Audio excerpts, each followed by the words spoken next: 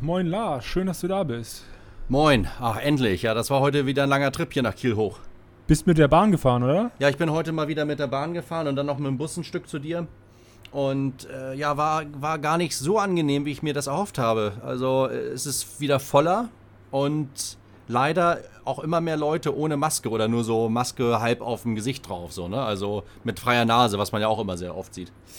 Ja, das kann ich nachvollziehen. Deswegen fahre ich seit der Pandemie nicht mehr so gerne mit den öffentlichen Verkehrsmitteln, sondern eher mit dem Fahrrad. Aber komm erst mal rein, wir trinken Tee. Ja, wunderbar.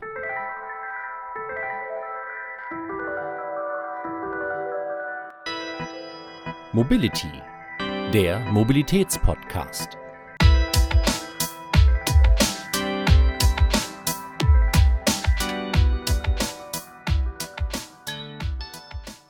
Naja, schön, dass du es heil hergeschafft hast. Ja, ÖPNV bin ich vorher gerne gefahren. Ich bin gern Zug gefahren vor der Pandemie. Eigentlich auch gerne Bus. Und in Hamburg bin ich auch sehr gern U-Bahn und S-Bahn gefahren. Das ist ja jetzt anders. Jetzt fährt er immer so ein bisschen, weiß ich nicht, bei vollen Zügen die Sorge mit. Das hast du ja gerade auch so beschrieben.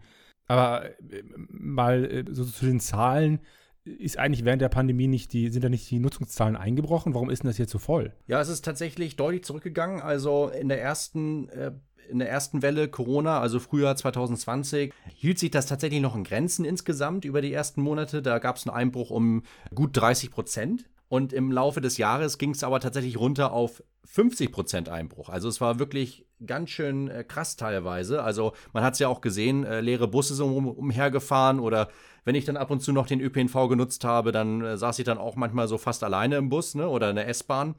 Und da ist den Verkehrsbetrieben ganz schön was weggebrochen an Fahrgästen. Und das drückt sich natürlich dann ja auch stark darin aus, was die an Einnahmenausfällen haben. Jetzt geht es wieder nach oben. Also die Inzidenz ist runter, mehr Leute müssen vielleicht auch jetzt wieder anstelle des Homeoffice dann direkt ins Büro oder es gibt auch wieder mehr Gelegenheitsfahrten jetzt, ne? Man möchte mal in den Park fahren oder andere Freizeitaktivitäten. Es soll ja bald auch wieder Konzerte geben und sowas und wir haben ja auch alle die EM geguckt, also es ist anscheinend ja auch teilweise, dass es auch Sportveranstaltungen wieder gibt, wo Zuschauer hinfahren können und damit steigt dann auch die Fahrgastzahl, ne? Also ganz viele Gelegenheitsfahrten sind ja auch neben den Fahrten, die durch Homeoffice weggefallen sind oder dadurch, dass Leute einfach nicht zur Arbeit gehen konnten, sind auch ganz viele Gelegenheitsfahrten jetzt im Freizeitbereich weggefallen und das kommt jetzt wieder teilweise. Aber hat der Bund nicht Geld zur Verfügung gestellt, den Verkehrsunternehmen? Ja, es gab tatsächlich, da gab es auch einige Berichte drüber, den sogenannten Corona-Rettungsschirm für die öffentlichen Verkehrsmittel. Und da hat wirklich der Bund, aber auch die Länder haben sich da auf einige Summen geeinigt. Also im ersten Jahr waren das tatsächlich 5 Milliarden Euro. Davon sollten 50% der Bund tragen und 50% die Länder.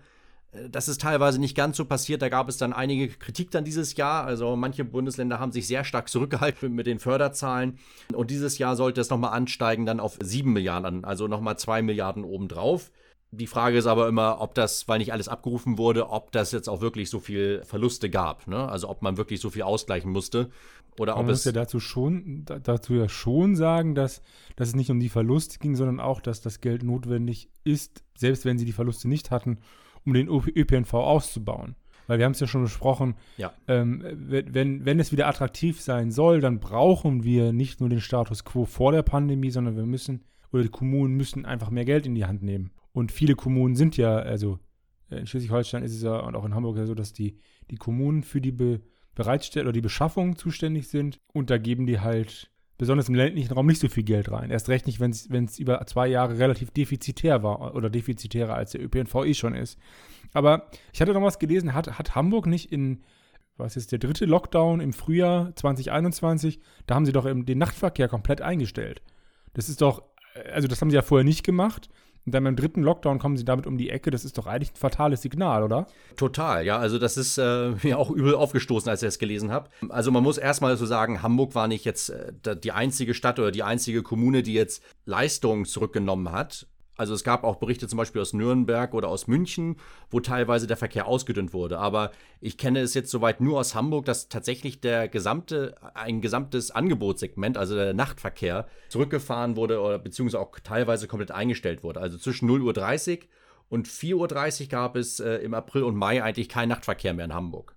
Genau, was du meinst. Also da geht es natürlich wie gesagt, es gibt natürlich relativ wenige Gelegenheitsfahrer zurzeit. Das heißt, die Fahrgastzahlen sind natürlich dann auch im Nachtverkehr stark zurückgegangen. Also es gab da keine Partygänger mehr, die dann irgendwie dann nachts noch aus der Kneipe zurückfuhren.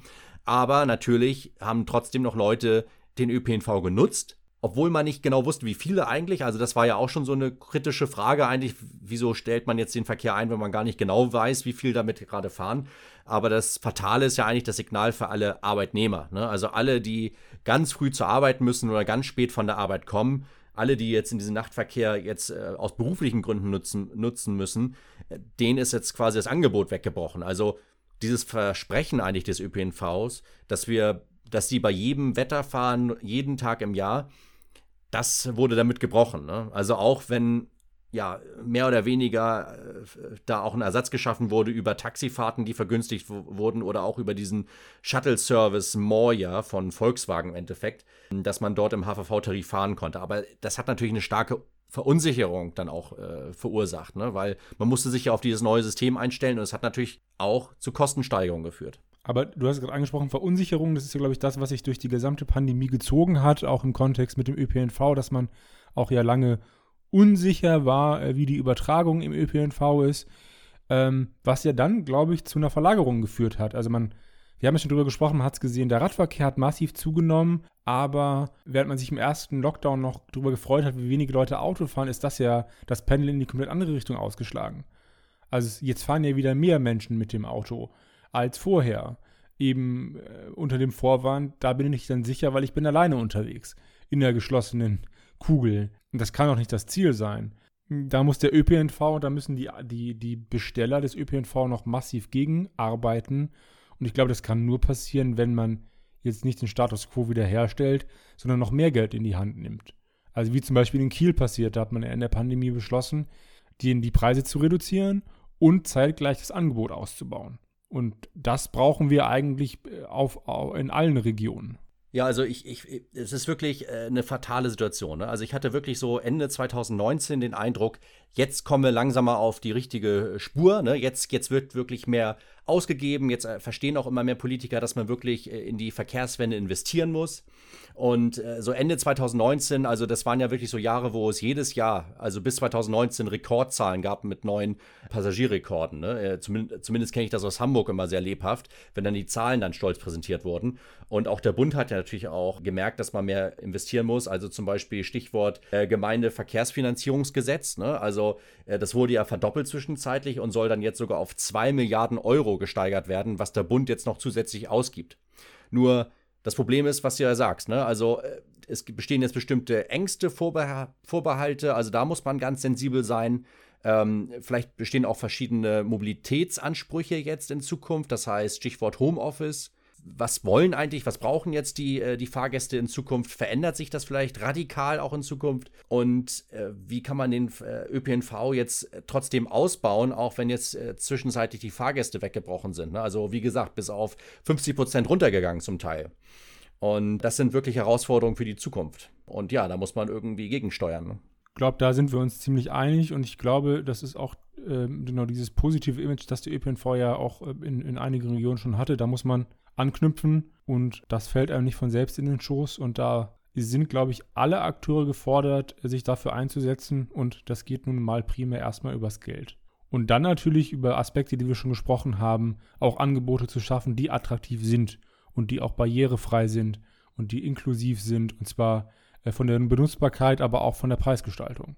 Ja, ich meine, wir hatten ja schon mal besprochen, zum Beispiel ein einheitliches Tarifsystem oder eine App zum Beispiel auch, ne, dass man jetzt, wenn man aus München kommt und nach Kiel oder nach Hamburg fährt, dass man nicht lange überlegen muss, wie kann ich jetzt hier den ÖPNV nutzen, ne? Also das ist quasi ganz barrierefrei, ganz inklusiv läuft und dass man nicht viel überlegen muss, ne? Oder solche Sachen wie automatisches Ein- und Auschecken, ne? Dass ich nicht überlegen muss, ja, welche Karte ist jetzt heute die beste für mich, sondern dass über das automatische Einchecken in den Busverkehr oder in die Bahn, dass das Handy für mich dann über den Verbund dann ausrechnet, ja, was ist das Beste für mich preislich zurzeit, ne? Und es gibt natürlich auch Diskussionen, wie könnte man Homeoffice auch besser einbringen, ne? Gibt es vielleicht neue Abo-Modelle, ne? Dass ich jetzt vielleicht nur 3 Tage in der Woche fahre und dass es dadurch dann günstiger wird für mich, ne? Genau. Ich glaube, wir haben da noch viele Themen, die wir hier im Podcast besprechen können und ganz sicher auch besprechen werden, lieber Lars. Für heute würde ich aber sagen, wünschen wir euch noch einen schönen Tag. Freuen uns, wenn ihr das nächste Mal dabei seid bei Mobility, dem Mobilitätspodcast. Ja, wunderbar. Bis zum nächsten Mal.